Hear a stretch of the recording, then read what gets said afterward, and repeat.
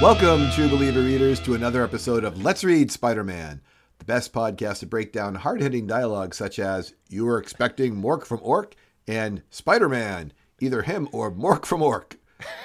Here to provide analysis for those lines and so much more is my friend Eddie. How are you today, Eddie?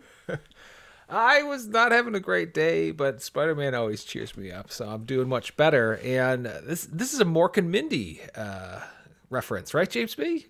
Correct. It could be a Happy Days reference. Oh, really? That's leading into Mork and Mindy. It could be either one because Mork starts on Happy Days, and then he goes over and gets his own show. Yeah. Wow, I had no idea. Yeah, he visits Fonzie. So. Wow. Well, thank you for your knowledge base on that, James B. But I'm ready. I'm ready for our first amazing today. Okay, ask me how I'm doing. Oh, James B, how are you doing? I think my voice is getting slightly better every podcast. If you've listened to like 30 in a row now at this point, I'm so close to being almost well. It's amazing. Gradual improvement. That's right. So, and speaking of improvements, we're now going to get back to the Amazing Spider-Man books. And from February of 1980, Stan Lee presents The Amazing Spider-Man 201, Manhunt, by Marv Wolfman, Keith Pollard, and Jim Mooney. Spidey and the Punisher are brawling with some baddies when the Punisher shoots Spidey.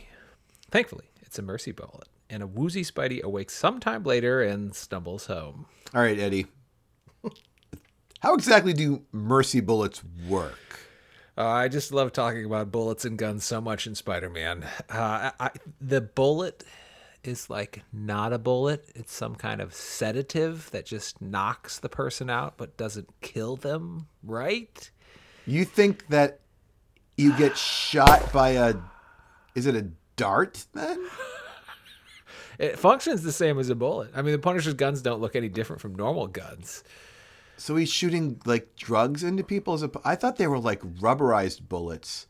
That like you get shot in the head, you get like a concussion from it or something. You think it's no? He blasts Spidey in the stomach and knocks Spidey out. He falls to the ground. So I was like, okay, hold on. So he falls to the ground? Yeah. Because he's getting shot with a dart, or because he's getting shot with like something really heavy? Like, what is this mercy bullet's impact? These are things I don't know. You can see a casing coming off the gun while it's being fired. I guess it's like a BB gun bullet. Worst idea ever, Punisher. Yeah, I don't think they're darts. I don't think they're drugs. I think they're supposed to be like, they're drugs. They're definitely sedatives. Really? I am sure he has said this before. Yes, that I feel confident about. All right, I'm going to get Kevin Ewing on this job. So. Yeah, Kevin will vindicate me. Actually, Kevin's listening to this probably. Kevin, I'm not even going to email you. Just could you please send me a tweet about how mercy bullets work? All right, go ahead and continue with your story. Never forgetting to visit his dear aunt, Peter heads over to Restwell Nursing Home when Joe Robbie also happens to stop by. Joe's back in the publishing game and off to see J. Jonah, who's still hospitalized after a nervous breakdown. At the hospital, J. Jonah greets Joe and Marla in typical fashion. "Filthy traitor! You get out of here! I never want to see either of you again! Get out! Get out!" We then see J. Jonah in a therapy session in which he tells of how he did not remove Spider-Man's mask in the alley. So he didn't remove the mask. What a dumb aspect of that story. At least they address it. It's true. It's finally addressed. I found it even more interesting in J. Jonah's recollection of the story. He refers to a cop in the alley as this big, ugly cop standing in the alleyway who didn't see me. And I just would not think J. Jonah would refer to police in such a manner. He's, so against vigilantes like Spider-Man and such. It's a harsh way to describe them. But yeah, I've got an issue with the next book too. There's a way that Spider-Man references something like that too. Maybe just interesting writing back in 1980 February. So. 1980. Okay. Well, later Barney Bushkin has Peter team up with April, a reporter from the Globe, to head to the courthouse to cover the trail of Mr. Jacoby. Along the way, they bump into MJ, who has a go at April. Annoyed, Peter takes the cab and leaves April behind. James B., old flame meets new flame? Yeah, Eddie, by the way, please call April May. That's her name. Yes, sir. It's a clever calendar-sounding name. Yes, MJ seems to think that this is going to be Peter's future flame. You know, Peter and her don't seem to get along, but this is how it started off with Gwen. They kind of hated each other too, right? He's been very pugnacious with all the female characters in Spider-Man as of late. Eddie, let me do one line from the summary. Sounds good. Meanwhile, the Punisher intends to avenge his friend Mehmet, who has saved the Punisher, but was later killed by Jacoby. He also has a suspicion about Peter Parker that he will investigate. Eddie, the Punisher goes through Peter's room and finds a Spidey tracer. You know, they're in the shape of a spider, so if you're not sure who it belongs to, I know you really like that about them. I know you really like that about them. This is he should make it like a Punisher emblem so that it really throws off the trail. He's like, hey, why has this guy got tracers that are shaped like my little skull on my chest? It should be like Kingpin's like logo in the back. It should say like created by the Magia or something like yeah, that. So right. Right. Please return to Shield headquarters at this address. Oh, well, everyone knows where Shield headquarters is, so you don't even have to put the address on there. That's right. Well, back at the courthouse with a flurry of bullets, a couple of armored cars end up freeing Jacoby and get away from Spidey and the Punisher. Peter returns home to find the Punisher is on his lumpy couch pointing a gun at him. Yeah, Peter's spider sense, he's outside the door, Eddie, and it goes off. And he's like, uh-oh, danger. And then he just opens the door and walks in. Yeah, he should have like crawled around on the other side of the building and looked through the window or something. Right. Like it couldn't be more like alarming. And he's like, I'm just going to walk in as Peter Parker too, on top of that. Maybe he wouldn't get shot immediately because he would be perceived as without being a threat. But I could be Carrion. It could be all sorts of other people who've been in Peter's apartment recently. It should also be noted here that Barney Bushkin has a strange and ominous phone call to his boss, KJ, about Peter Parker, in which he kind of says there's more to Peter Parker than what we think or something like that. I was kind of hung up on the fact that he goes, meet KJ. Nobody ever meets KJ ever. And then Peter says, sure sounds like a weird guy, the Howard Hughes of the newspaper set.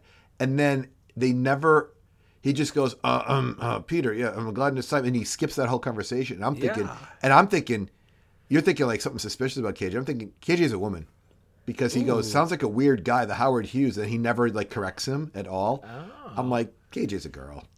It's going to be a girl. This is progressive time, right? That's what it should be. Yeah, it's a girl in 1980. And if I'm wrong, I'm wrong, but whatever.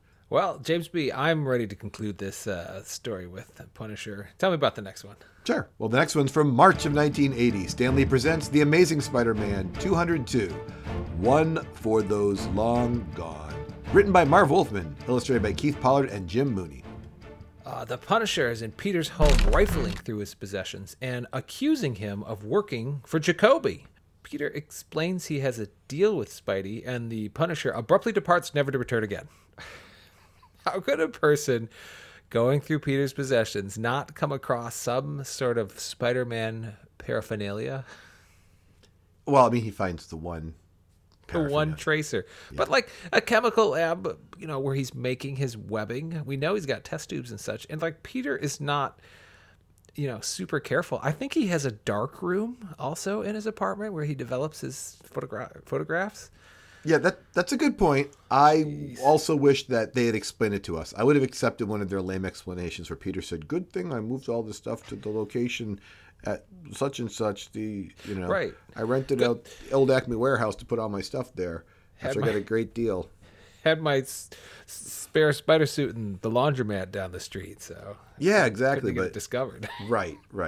It's hard to believe he would only have one Spider-Man outfit. That thing must get really stinky.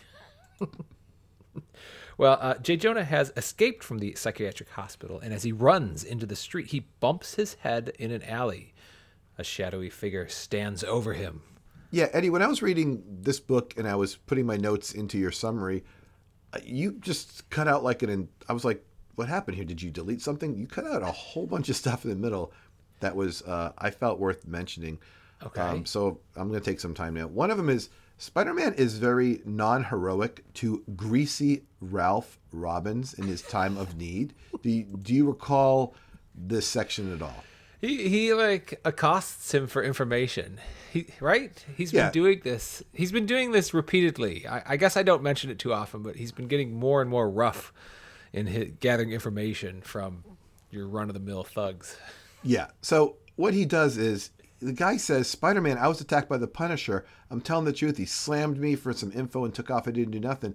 And Spider-Man's response is, sure, Ralphie boy, you're born innocent, a true wide-eyed hick from Alabama. Remind me to start feeling sorry for you once I stop laughing. And he just swings away. I'm like, that's just pretty rude. So other things that bothered me about this section here is, Spider-Man swings right into the Punisher's car while the Punisher is sitting in traffic. I thought that was kind of unusual that this Punisher's like sitting in traffic. This Punisher did pull a gun on him, probably with a mercy bullet, but at least he had a gun out.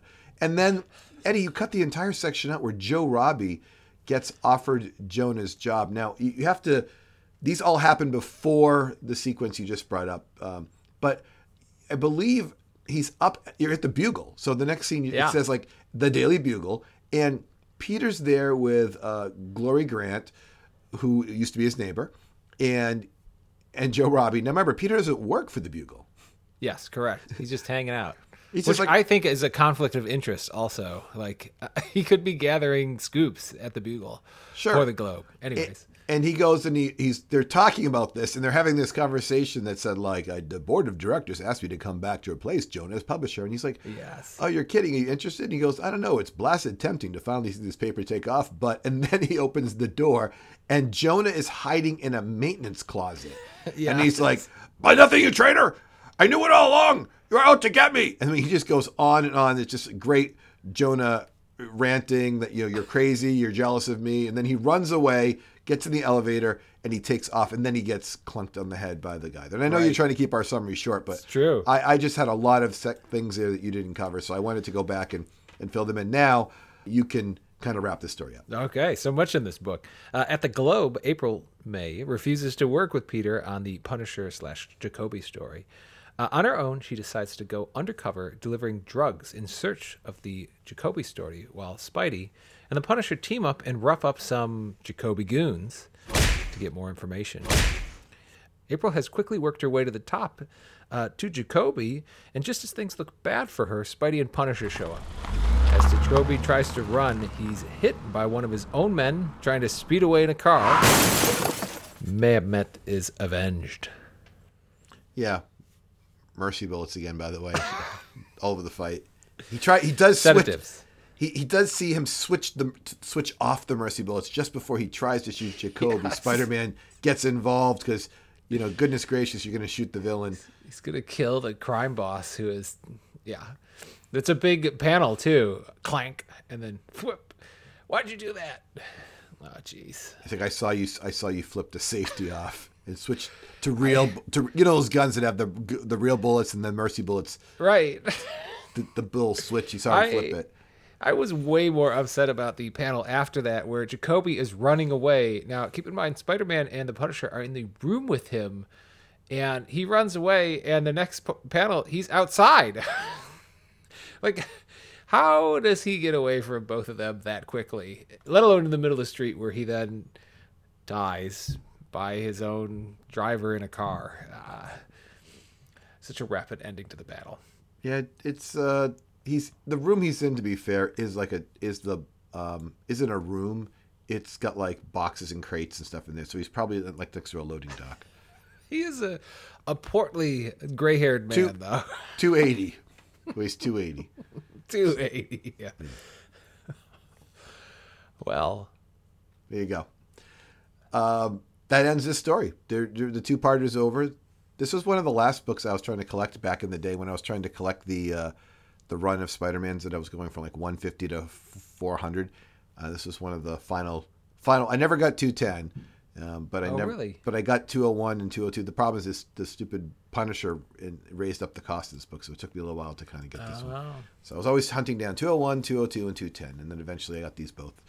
And I still read them online. So there you go.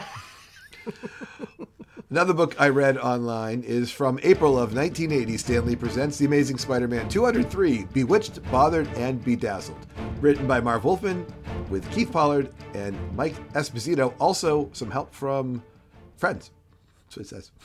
Okay, out for a midnight swing, Spidey spies Dazzler. With her long hair and kiss makeup paired with her roller skates and a disco ball, she's skating away from what appears to be a wispy entity chasing her. Spidey saves her, but she blasts him with her music-powered disco ball and disappears. I think the guy walking at street level, they're on top of a building, who has a boombox blasting music, powered up Dazzler's disco ball, and that allowed her to blast Spider-Man. Do you agree with this, James B? Yeah, it's right in the book. It's exactly what happened. But it seems so improbable. A disco ball that functions off the power of sound. I mean, I see the music notes going into the disco ball. I think it's like her being powered off. I think herself, she's being powered by the music. It's going straight into the disco ball, though. Yeah, And they're working out the character. It's early. She's only been around. She came out she was created in the X-Men comics. She's only been about a little bit. She's going to have her own book soon. And boy, there's a lot of things to talk about the Dazzler. You know what? I'll jump in right here real quick. We'll do a very fast all right, let's hear it. Do you know our good friends over at the Multiverse of Badness? Yes.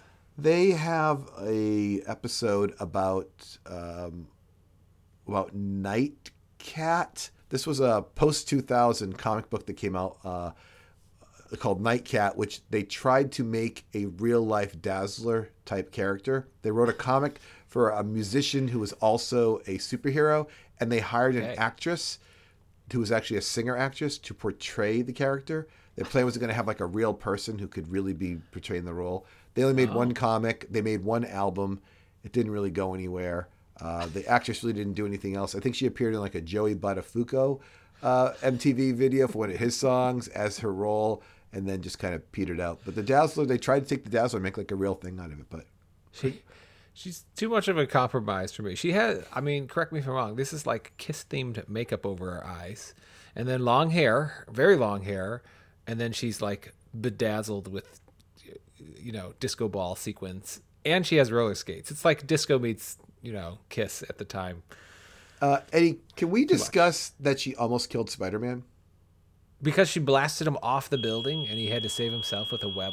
Yeah, and at the time of the story, she's... I think. She's definitely not possessed. She's not possessed right now. So she just literally blasts Spider-Man off the building. He does his I'll try to save myself. But he could have just been killed. I guess so. That's true. I would assume Spider-Man could handle it. Well. But her thought was it's a bold assumption. Yeah, if you're her, she's like, I'm just going to blast you off the building. Get out of here. Yeah. Just saying, kind of risky for him. Okay. Well, back at Peter's apartment, Harry and Flash stop by so that they can all go out and see Star Trek with Peter. But the show is interrupted as Dazzler tears through the movie screen with Lightmaster in pursuit. Kind of a corny sequence there when some of the patrons watching the movie are like, oh, there's great special effects. And they're like, oh, no, this is real, dummy. And they're like, oh, it's like, I can't tell these days. Like, they're making all these corny, not I like the blatant Star Trek placement in this, too. It says Star Trek a bunch of times, and it's like a big depiction, half-page depiction of the movie theater with William Shatner and Leonard Nimoy on it. Yeah. Not the best Star Trek movie either, the first one. No, that is for certain. Eddie, Lightmaster, Peter Parker, The Spectacular Spider-Man 20. I don't really remember him that much. I liked Lightmaster. We had a large debate about how Lightmaster moved. He moves at the speed of light.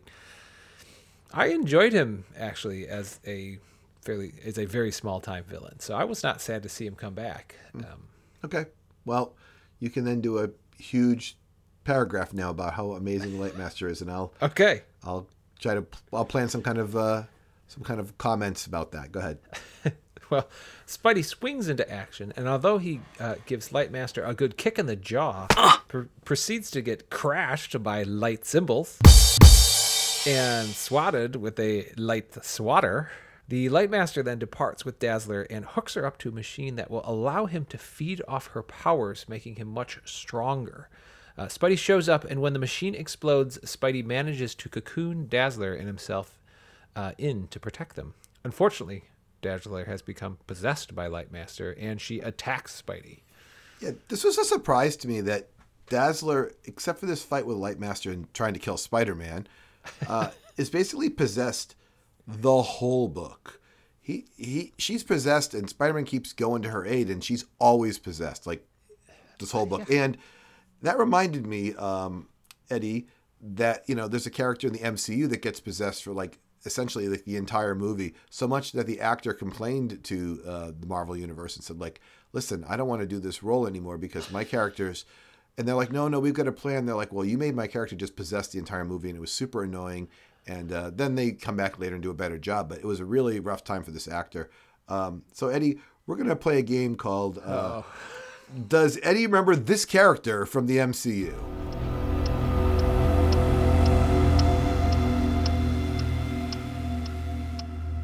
So, Eddie, we played this game 2 episodes ago. Oh, my. And we were trying to find out about, spoiler for those who didn't listen to 149, but about Bill Foster. You remember what movie he was in?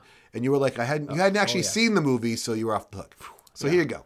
So you're looking for, you can give me the character or the actor, I suppose, who complained to Kevin Feige in the MCU that they didn't want to do this role anymore because they were disappointed that their character was literally just possessed for the entirety of a movie, and they were really upset about it. Is this something? I feel like this is something in the Thor movies.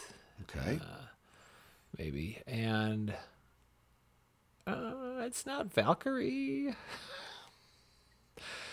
is it? No. Is this something to do with Loki? Is it Loki? Loki is involved in this, yes. Man, I can't remember who he possesses, though. Can someone in the audience just yell at your podcast right now? Just say it out loud, who Loki possesses. I'm glad the listeners enjoy this. I would say, I bet you half the listeners are yelling right now at the podcast, and the other half are thinking it in their head and not yelling it, but... I don't know, James. All right. The correct answer is, this is Hawkeye that gets possessed. Oh. The actor is at the time of this recording, it's just about Jeremy Renner, who's actually at the time of this recording in the hospital, having suffered an accident, like a snowplow accident. And he was really upset. He says, I don't want to do this anymore. And they said, we'll take care of you. And then they gave him some good roles in the future. And of course, he ends up getting his own MCU Disney Plus show as well. But he was really upset. And if you do watch that, he does get possessed pretty quickly. And he's basically just a bad guy for nearly the entire movie there. That's the Avengers, by the way. Oh, wow. Well, thanks for listening to Does Eddie Remember This Character from the MCU?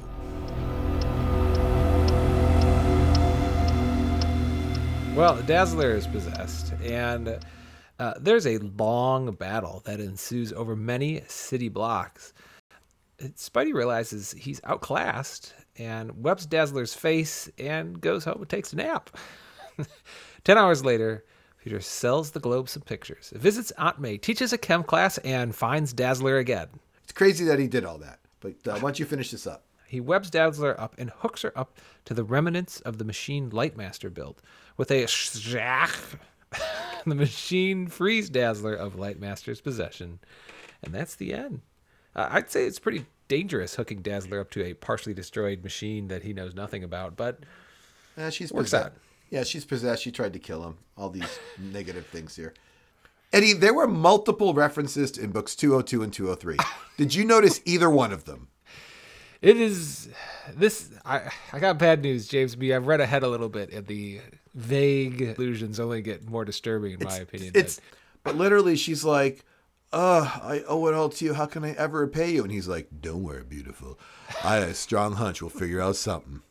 I'm like, that's like, oh man, like she didn't say like, ooh, how can I ever repay you? Let me know. Right. Like, however, totally Eddie, weakened state. Right. However, if you are looking for that kind of comment, you can get that comment in 202 when April May is trying to work your way up to Mr. Jacoby. She shows up in his place, and he's like, here's the girl who did real good today. And he's like, always looking for new talent. And he's like, you're too much of a looker to be wasted on deliveries. And she goes, I'm willing to do anything, Mr. Jacoby. And he says, I bet you are, babe. You know, I could use a chick like you here with me. Like, this is back-to-back books, right? Right. I got bad news, James B. It gets much worse. All right. So, Eddie, let's get in our sponsor real quick. Yes, let's do that. Eddie, you may have heard of Mercy Bullets, a safe way to shoot people. Well, that same technology has been applied to other parts of your life to make things safer. Frank Castle introduced an entire line of affordable everyday Mercy products. Now, Eddie, get this. For a yearly membership of $129, you'll have access to the exclusive catalog, which will give you opportunities to have a safer life, a healthier life, just a happier life for everyone in your family. That seems to be a good product. That's right. Only members can indulge in Mercy peanut butter cups. They're just like Reese's peanut butter cups, Eddie, but there's no chocolate, which means less calories. There's also Mercy Soda, a watered-down version of soda with 80% water. But listen, it's great for cavity prevention and weight loss. You're probably wondering more about those items like the Mercy Bullets. Well, if you're a member of this club, you can get access to Mercy Forks. These exclusive items are safer than forks because the tips at the end have little spoons built into them. Who doesn't want access to those? And if you're looking for that special someone at home, but you don't want to have a dangerous attack dog, you can still get a Mercy attack dog, which are beagles. They sniff a lot and they'll sniff a stranger a lot, which is practically as good. Do you want access to all these things? Just join the club, which tens of others have already figured out how to do. And you can find there's a 2-page ad, Eddie, in the February issue of Nut Fruit Magazine. Hopefully you're still interested in Frank Castle's entire line of Mercy products for this yearly membership. On second thought, this is not something I would be interested in. Well, Eddie, I'm not going to try to force these things on you because, you know, we've learned after 150 podcasts that you're only going to buy a couple things. There's been one or two in there. Come on now. Yeah. I believe recently you told me that you'd be willing to listen to the podcast about breaking old people out of prison. So you never really know what floats your boat. Eddie, if people wanted to reach out and tell us that they do like this particular sponsor, how could they reach us? You can email us anytime at letsreadspiderman@gmail.com, or you could message us on Twitter at letsreadspidey. I'm Eddie, joined by James B. And remember, listeners, if the Punisher thinks you are a criminal, tell him you have a special deal with Spider-Man and he'll leave you alone forever. Goodbye. Goodbye.